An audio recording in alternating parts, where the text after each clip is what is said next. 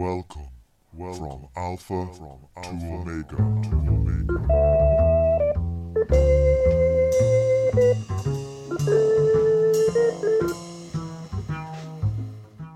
Hello, and welcome to the 73rd episode of From Alpha to Omega.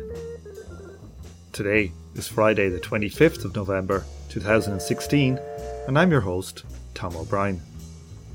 This week, we have a change of tack, a complete break from the Donald and all that jazz.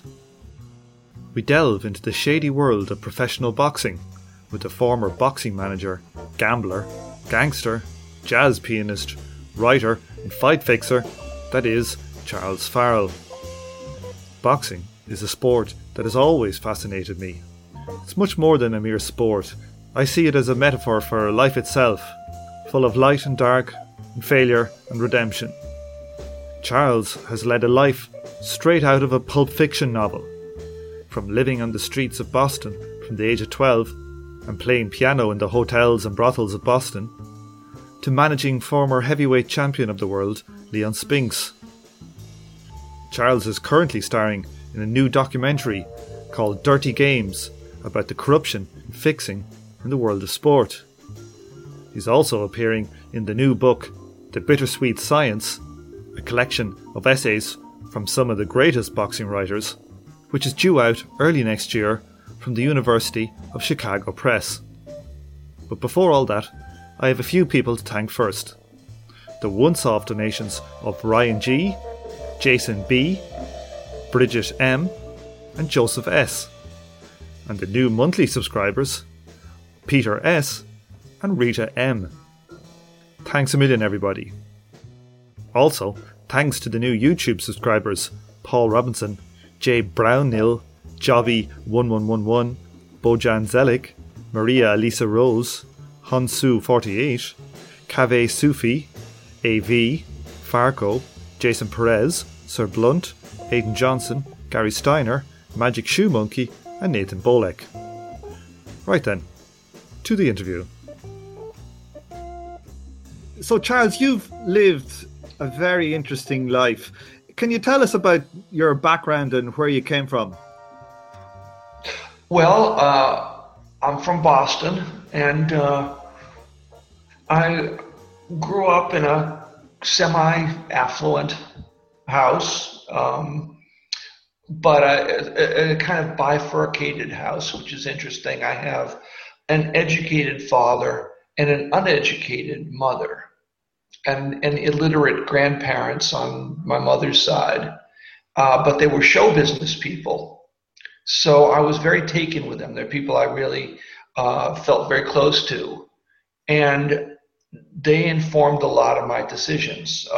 So I became a professional musician when I was very, very young, largely because it was sort of genetically handed to me to do that. It was sort of assumed that that's something I could do, and it turns out it was something I could do. So I did that from the time I was about 12 or so.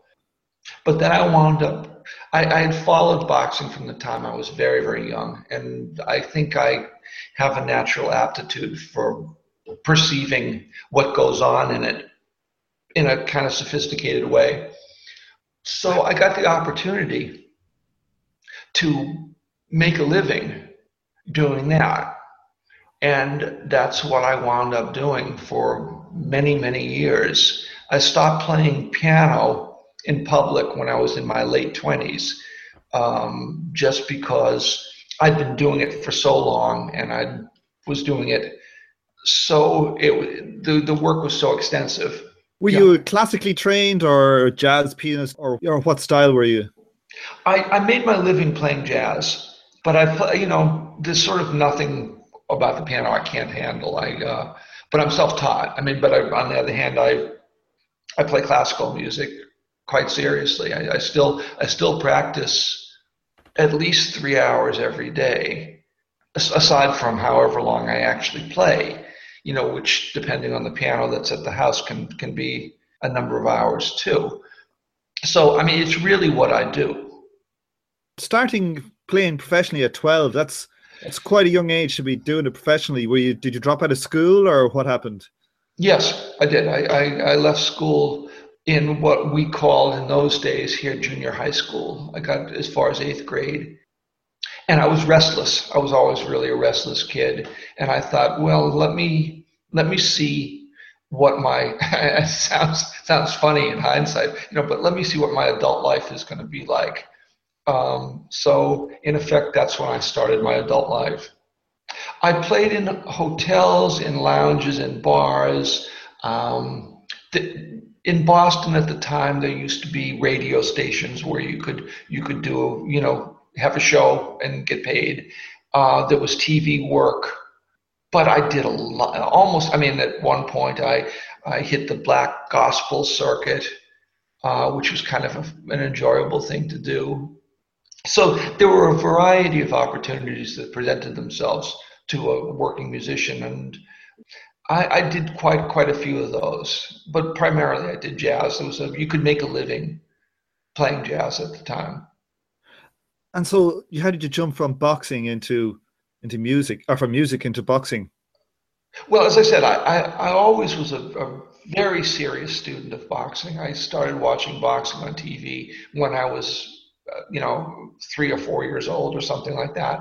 And by the time I was 8 or 9, I was really immersed in it. I wasn't immersed in the culture of boxing yet, which becomes something that becomes increasingly interesting the more you are around boxing. But I followed the sport really, really carefully. And I started spending time in gyms. I started to know fighters pretty well. And initially what I wound up doing is giving people advice about gambling, because I had a good track record in terms of being able to tell who was going to win fights. So I sort of got into the business through the back door that way. And then I started giving fighters advice. And a little later, I decided to kind of go legit with it and started to manage and promote and do some matchmaking. And I did that unofficially from the time I was probably in my early 20s, and started doing it kind of on the record, where there was a paper trail when I was in my later 30s. But at that point, I'd already been doing it for a long time. When you say you were making a lot of money from the boxing, was that primarily your living at the time?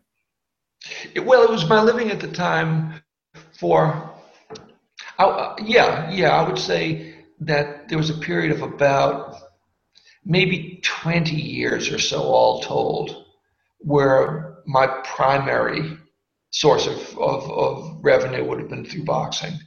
You got into gambling am I right here, for the Russian and Italian mobs at this time? That was a little bit later. That was when I had already been in the business. There's a point at which you kind of go public where, you get licenses and things like that, which is something I hadn't bothered to do when I was young. But getting promoters' licenses, managers' licenses, things like that. And so when I started matchmaking and for gamblers or for gangsters, I was already a little bit older. That probably started when I was in, again, maybe my late 30s or so. That was more the process of matching fighters for them as they want to develop their fighters. Is that it? So you'd know which fighters they would give them a good test, but probably not be able to defeat them. Yes. But again, I have to be very specific here because it depended on the situation. There were times when you do matchmaking and promotion and managing, there are times when you're dealing with fighters who you think might have some potential, and that potential can range from very limited to, almost limitless. And if you're doing it that way, you're looking for fights that will test your fighter or will develop him or will answer certain questions that you have about him. I can do that, and sometimes that's what I would do. But there are also times when boxing has got nothing to do with fighting. It really has to do with marketing.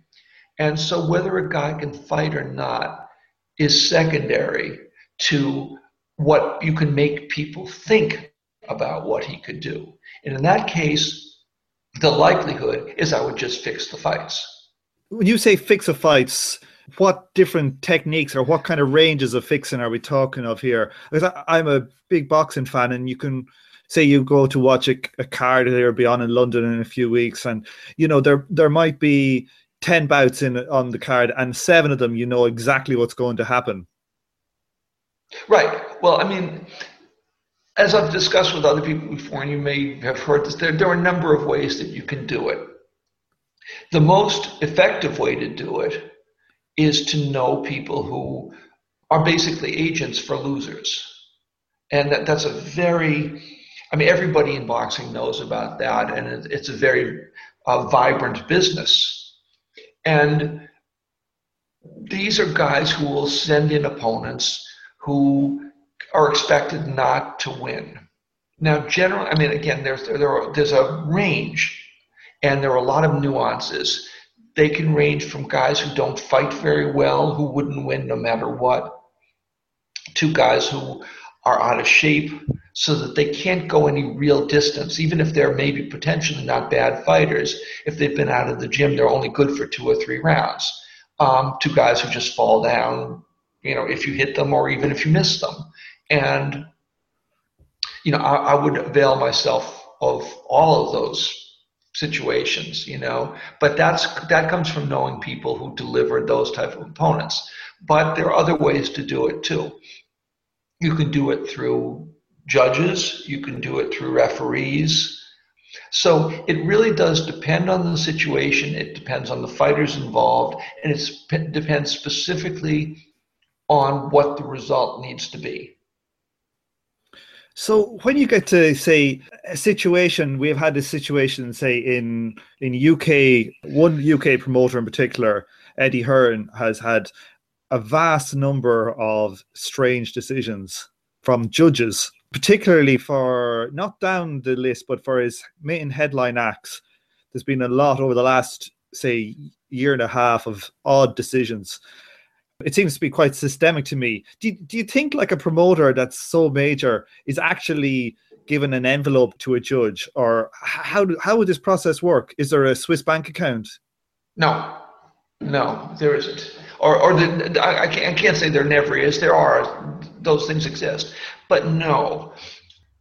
I think this is the point where you have to understand culture, boxing culture in specific, and what people can expect from providing a certain result. My guess is, generally speaking, that judges don't need to be told much of anything, because they understand there's a red corner and there's a blue corner, and they understand, that the blue corner is the corner that the promoter is interested in. And so the result should look good for the blue corner. You don't have to be told those things necessarily.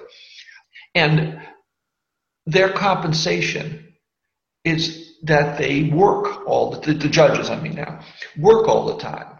So if they're providing the result that the promoter wants, they're going to get the calls. They're the judges that you're going to find.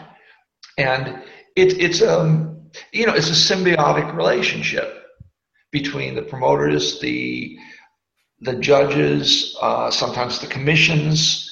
Everybody works in conjunction to getting the result that they want. And what that winds up doing is keeping an ongoing flow of money passing, and that's really what you want. So it's important for people to keep Eddie Hearn happy, because Eddie Hearn generates the machinery that revenue comes from.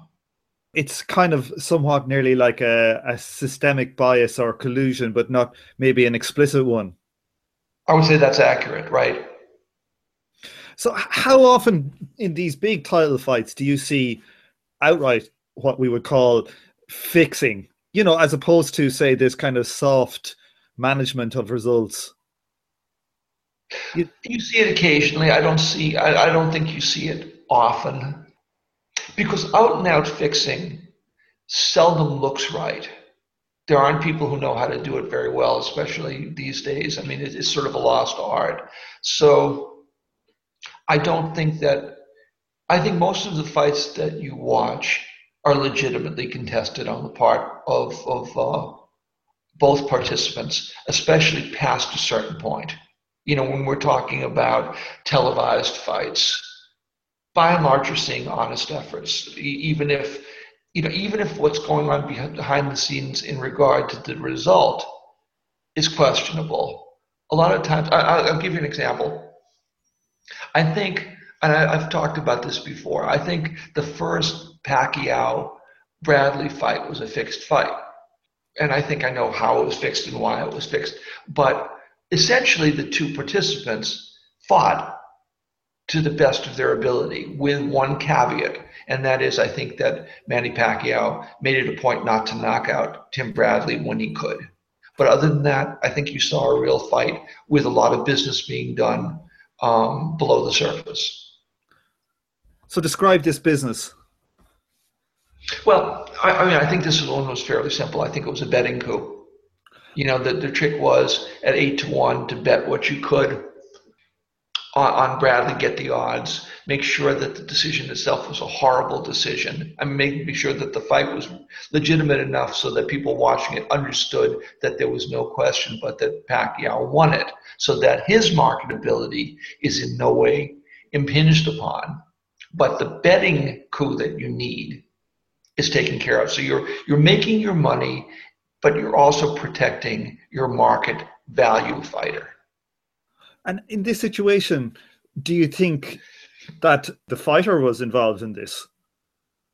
I think that my guess is that Tim Bradley had no idea whatsoever, and that Manny Pacquiao is one of the people who benefited from the decision. So I think if I were to guess, I would say that Manny knew it and Tim did not. And that you would think that judges were probably paid in that kind of scenario. Judges were taken care of. The nature of what that is can vary dramatically. But sure. Yeah, no. So that's an interesting one. There's another famous one was the Lennox Lewis versus Evander Holyfield, the first fight. Right. Where we had, I think that was it a draw? It was a draw. It was an obviously lopsided fight. What do you think is that a similar scenario playing out there, or yes. is that merely one side protecting? Well, in this particular case, it was Don King, if I remember correctly. And what happened there, and this is a sort of telltale sign. When you get a judge who no one's ever heard of, who's brought in from out of town and then disappears, and who comes up with a score that seems to have no basis in what everyone else is watching, you've got a bot judge. And if memory serves, that's exactly what happened in that fight. There was I'm trying to remember the woman's name. As far as I know, no one had ever heard of. And she disappeared. She disappeared after that, right? That's a brokered deal, no question about it. You've made an argument before about fixing fights from an ethical point of view. Let me predicate this by saying that when I first started managing fighters, I was a pretty young guy at the time, I thought of boxing in terms of its interest and value as a sport. I didn't think as a businessman exactly, or I thought of as a businessman in a very naive way. I'll have a good fighter. My good fighter will beat people. I know how to matchmake.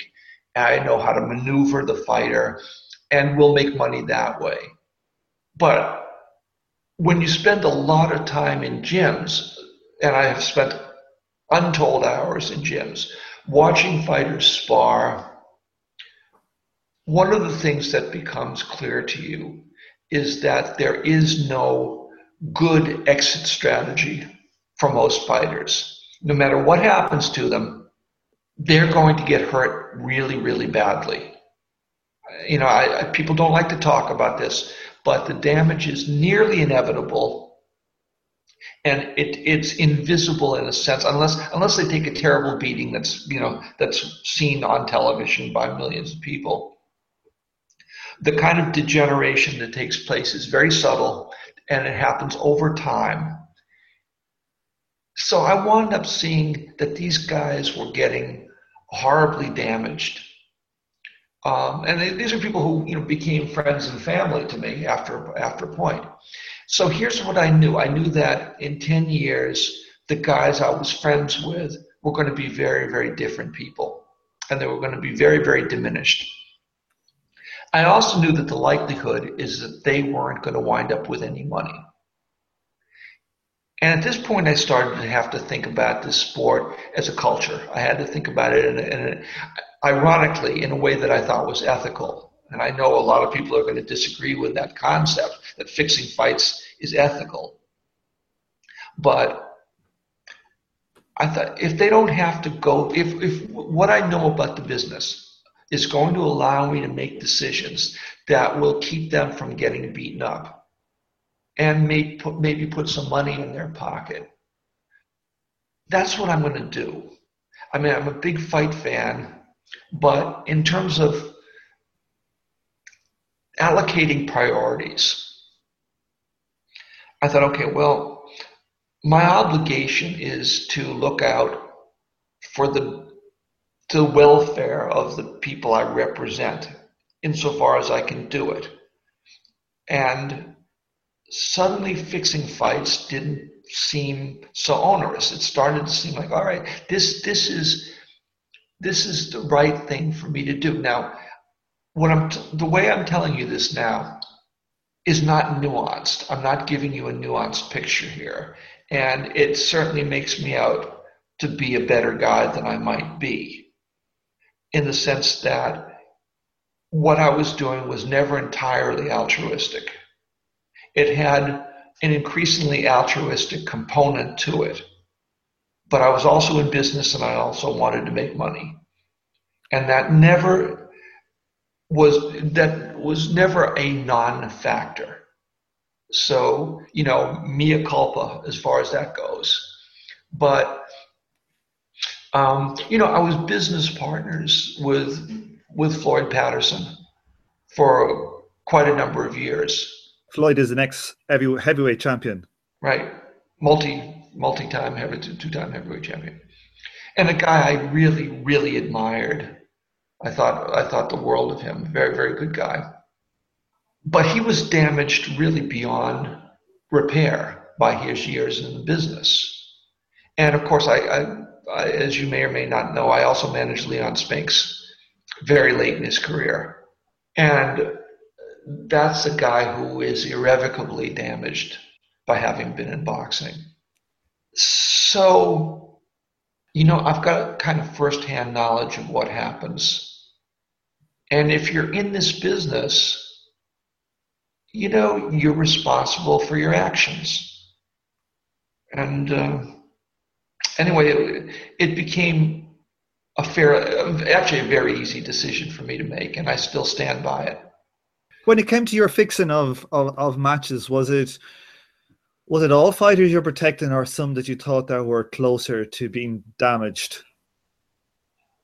No, it was again, it's a finely calibrated series of choices that you make. For example, at one point I was managing Freddie Norwood, who was the featherweight champion. And before he was the champion, he was almost impossible to get fights for because he was so good and his style was so subtle and he was such a marketing nightmare for promoters. So the only way to move him forward, and I understood what a good fighter he was be willing to put him in against anyone, anytime, under any circumstances, knowing that he could handle himself. So I didn't have to be cautious. In fact, I could be very aggressive in terms of how I made matches for him. I could offer him as an opponent for the most dangerous guys out there, knowing that he would win. But there were also people like Leon who I really had to make very, very careful decisions about. And, I really couldn't put in with anybody who would punch him. I mean, who would punch him with any kind of seriousness. So, again, we're talking about a range of responses to whatever situation presented itself, and that has to be, there's a prism that you have to go through in terms of who the fighters are, what the situations are, who the opponents are. I wish I could give you a simple answer, but there isn't one. So what was the greatest mess up you ever made trying to fix a fight? I can't talk about it.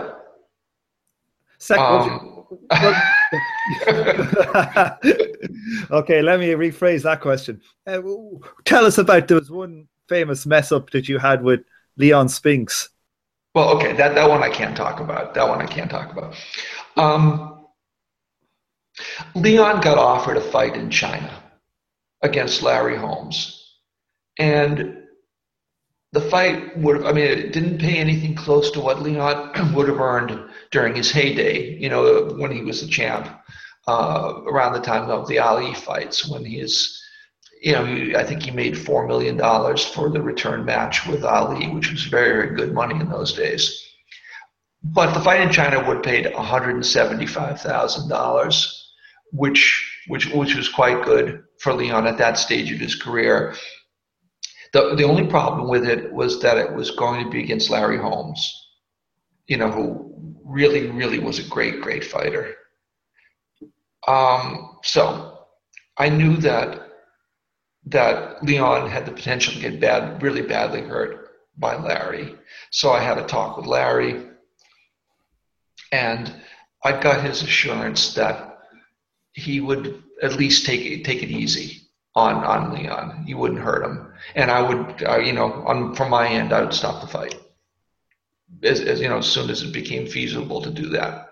The problem was that I had to get Leon back on the map a little bit, so I took a fight for him, a fairly high-profile fight in D.C. It was, strangely enough, it was for being promoted by guys who were running a campaign to get Marion Barry reelected to mayor there. So Marion Barry actually was the ring announcer. I got a guy, friend of mine, who was, a journeyman heavyweight, to go and fight Leon. He would lose. That was predetermined. It was a fixed fight. And then my guy came up with a bad CAT scan, and he couldn't get passed by the DC commission. So I had another friend who was a very, very tough character, but not a fighter. He'd never had a fight in his life. He was a boxing trainer, a guy named John Carlo. And so I had John Carlo step in for my other friend. And I made up a record for John Carlo, and I did it by coming up with names of real fighters in non-sanctioned states. It took a little bit of work to do it, but things that were not traceable. And I got him passed by the commission. His record, in fact, was 0-0, and I think we had him listed as 13-2. And my biggest mistake is I didn't tell John to lose. And the funny thing is, we laughed about it beforehand, because he had never fought before. And although Leon was shot, the fact is he had been a real heavyweight champion, beat Muhammad Ali for the title. And so the assumption you go under is that he can beat a guy off the street, even if the guy off the street is a tough guy. And so John even said to me, "What if I beat him?" And we both laughed about it. And I said, "Well, that's, John, come on, don't be crazy. That's not going to happen. But if you can do it, do it." And essentially, he beat him with the first punch that he threw. So that's the biggest mistake I made in terms of mistakes I can talk about. So that basically scuppered his chance to fight for the heavyweight title. Well, he didn't have a chance to fight for the heavyweight title, but he would have had a chance to fight Larry Holmes in China for very, very good money. Oh, sorry, Larry wasn't the champ at the time. No. Larry was we were all old men at that point. No. I think Leon was in his early 40s. Larry was in his mid 40s, and Larry was going through that Sunset tour that lasted for 15 years or so. He's one of the guys who's a success story in this business. He's completely sharp. But I mean, there aren't many Larry Holmeses around. No, particularly Larry Holmes. He was in an awful lot of wars as well. It's surprising that he survived. Well, he was a great defensive fighter, though. He really was. But so much of this stuff is just pure, neurological luck of the draw. There's no way that you can determine that. You get someone like George Foreman, who's just fine. Marvin Hagler, just fine. Marvin Hagler was in countless wars. He's perfectly okay. But I've known guys who've had a dozen fights, and they're going to be damaged beyond repair. No question about it. Another, actually an Irish fighter that was in untold battles was Wayne McCullough. I know Wayne. I actually made some of Wayne's first matches, although I'm not sure if he knows that. When he was in America, when he started? Yes, in Boston. In Boston. His trainer was Eddie Futch, yeah. But when Wayne McCullough was first brought to the States, I'm not even sure I don't remember if Eddie was training him at that point. He may have been, but maybe not. Maybe that was a little later. But he was brought to Boston just out of the Olympics, I think with the assumption that, Boston has got a very, very large Irish population, and that he'd be welcomed here and he'd do really good business. I mean, he was well liked here, but I remember watching him and people in the business having assumptions about Wayne, about what kind of fighter he was, and they were completely wrong about him. They just entirely misassessed him. And in what way? Well, I was told when I saw him, this is before I made matches for him, that he was a very aggressive guy, very busy, and that certainly turned out to be true, but that he was a big puncher. And I remember picking his opponent for, I forget which fight, but a fight here in Boston. And he was brought in, and my business partner, Pat Petronelli, had been assigned the job of kind of looking out for him. And I said to Pat, this guy can't punch at all. I mean, if you match him up as a puncher and put him in against durable guys who he's supposed to knock out, it's not going to happen. And he gets hit a lot. So you got to be careful with him. And my suggestion is that you reevaluate him as a fighter and try and figure out really what his strong suit is and how to match him intelligently based on what he can do. And at that point, he left. I don't know if he had more than a couple of fights. I mean, he might have only had one fight in Boston. I can only remember one, but I think there may have been a few. And he moved to Vegas. I don't know him, but I know he's a guy. I gather he's okay, but his fights were brutal. I mean, he had very, very tough fights. And I know that he was a guy who took great pride in the fact that he had never been knocked out. And I know, Margaret Goodman, who was a great, great ring physician, had to stop one of his fights. I'm trying to remember which fight it was.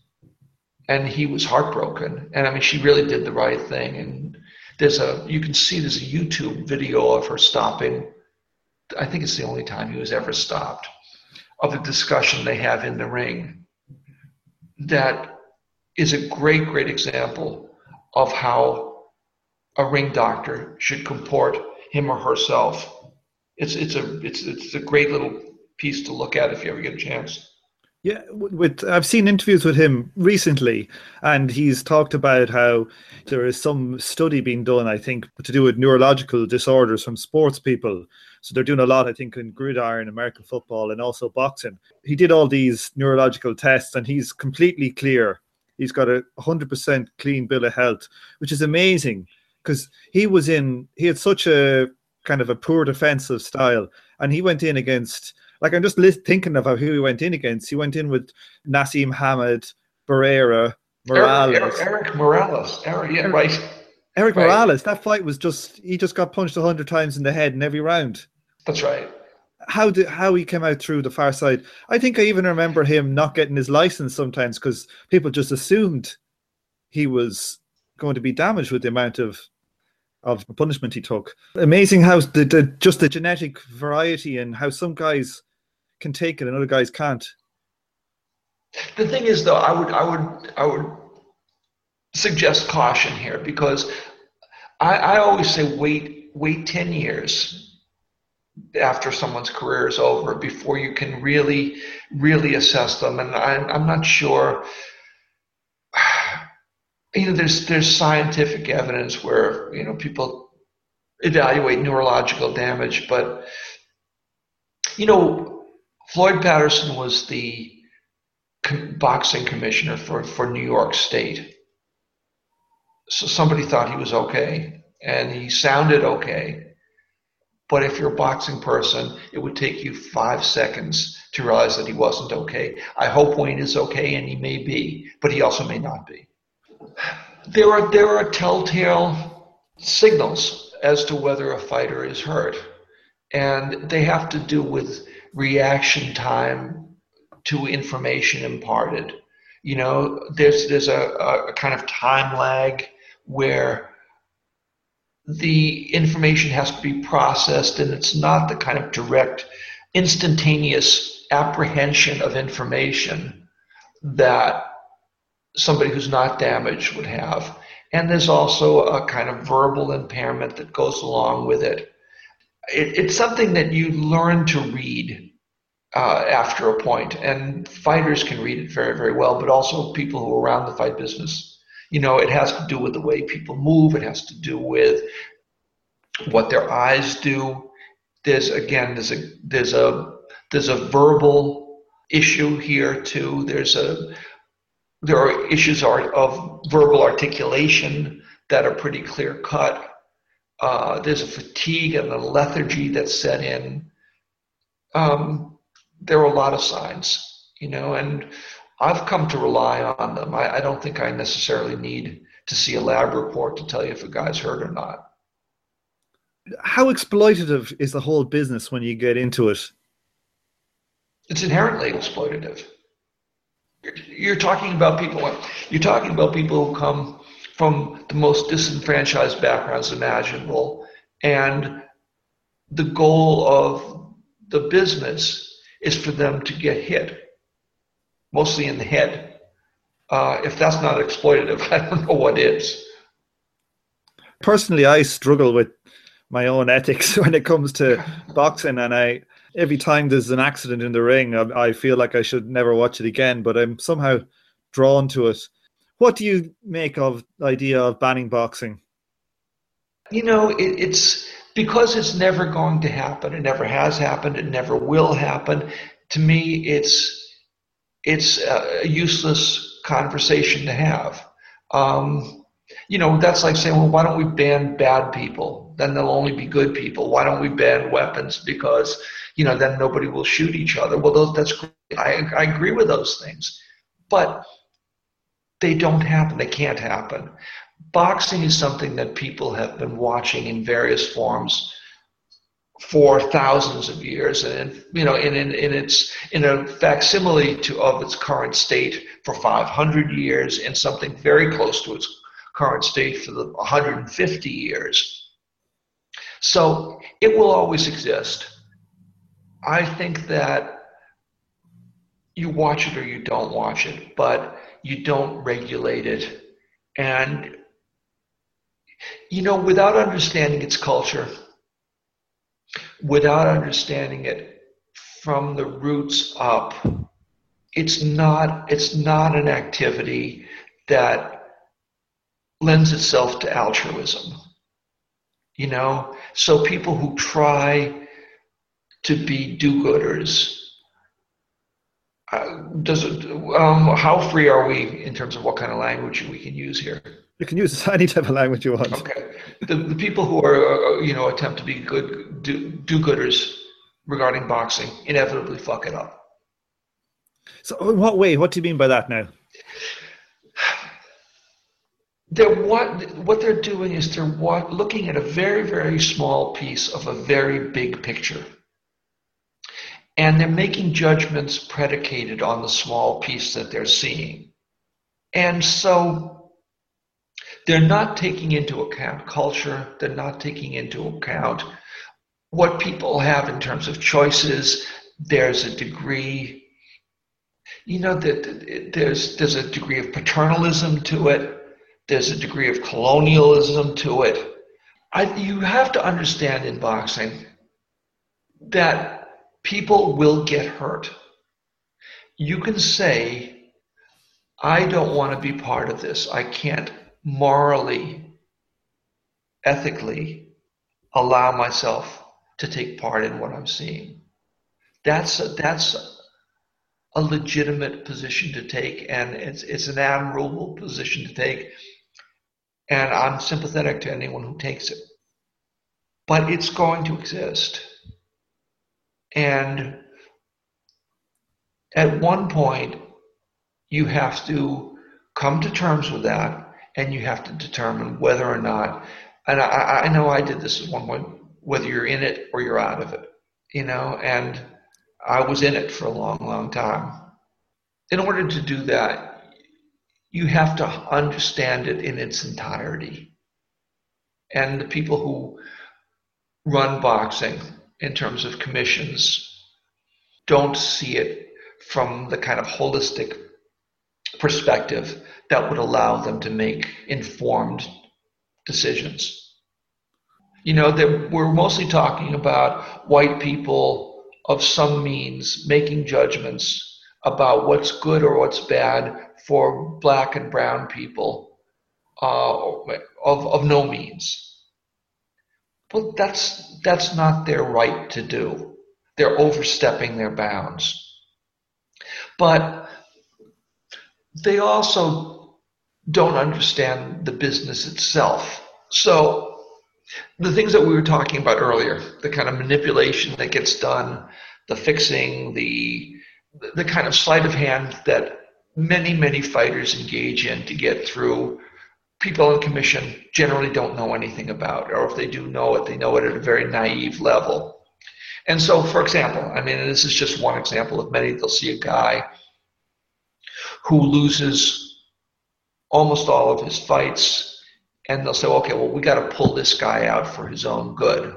And that's not the guy that you have to pull out, because you don't understand that this is a guy who really does understand the business. He's not getting hurt. He's losing fights in order to make money, and he knows how to do that.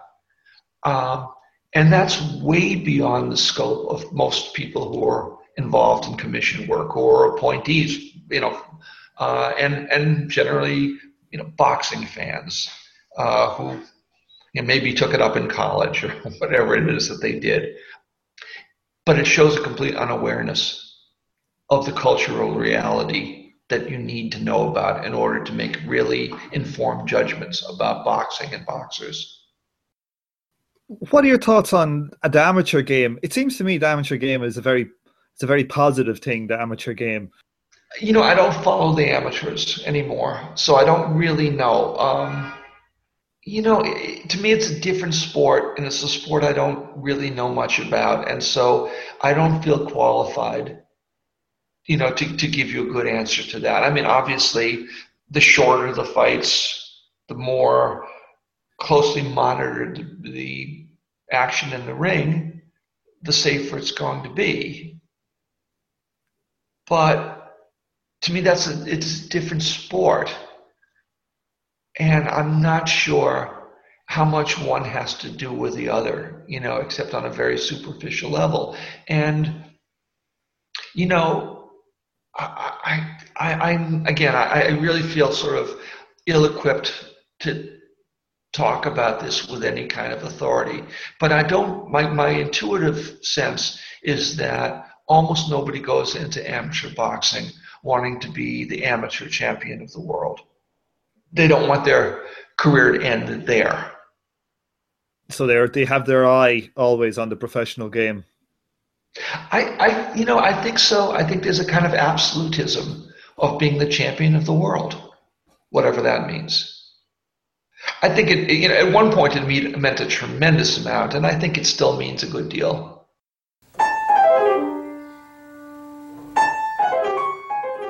Well, thanks, Charles, very much for coming on the show today. Oh, Tom, thank you for inviting me. It was really a great, great pleasure.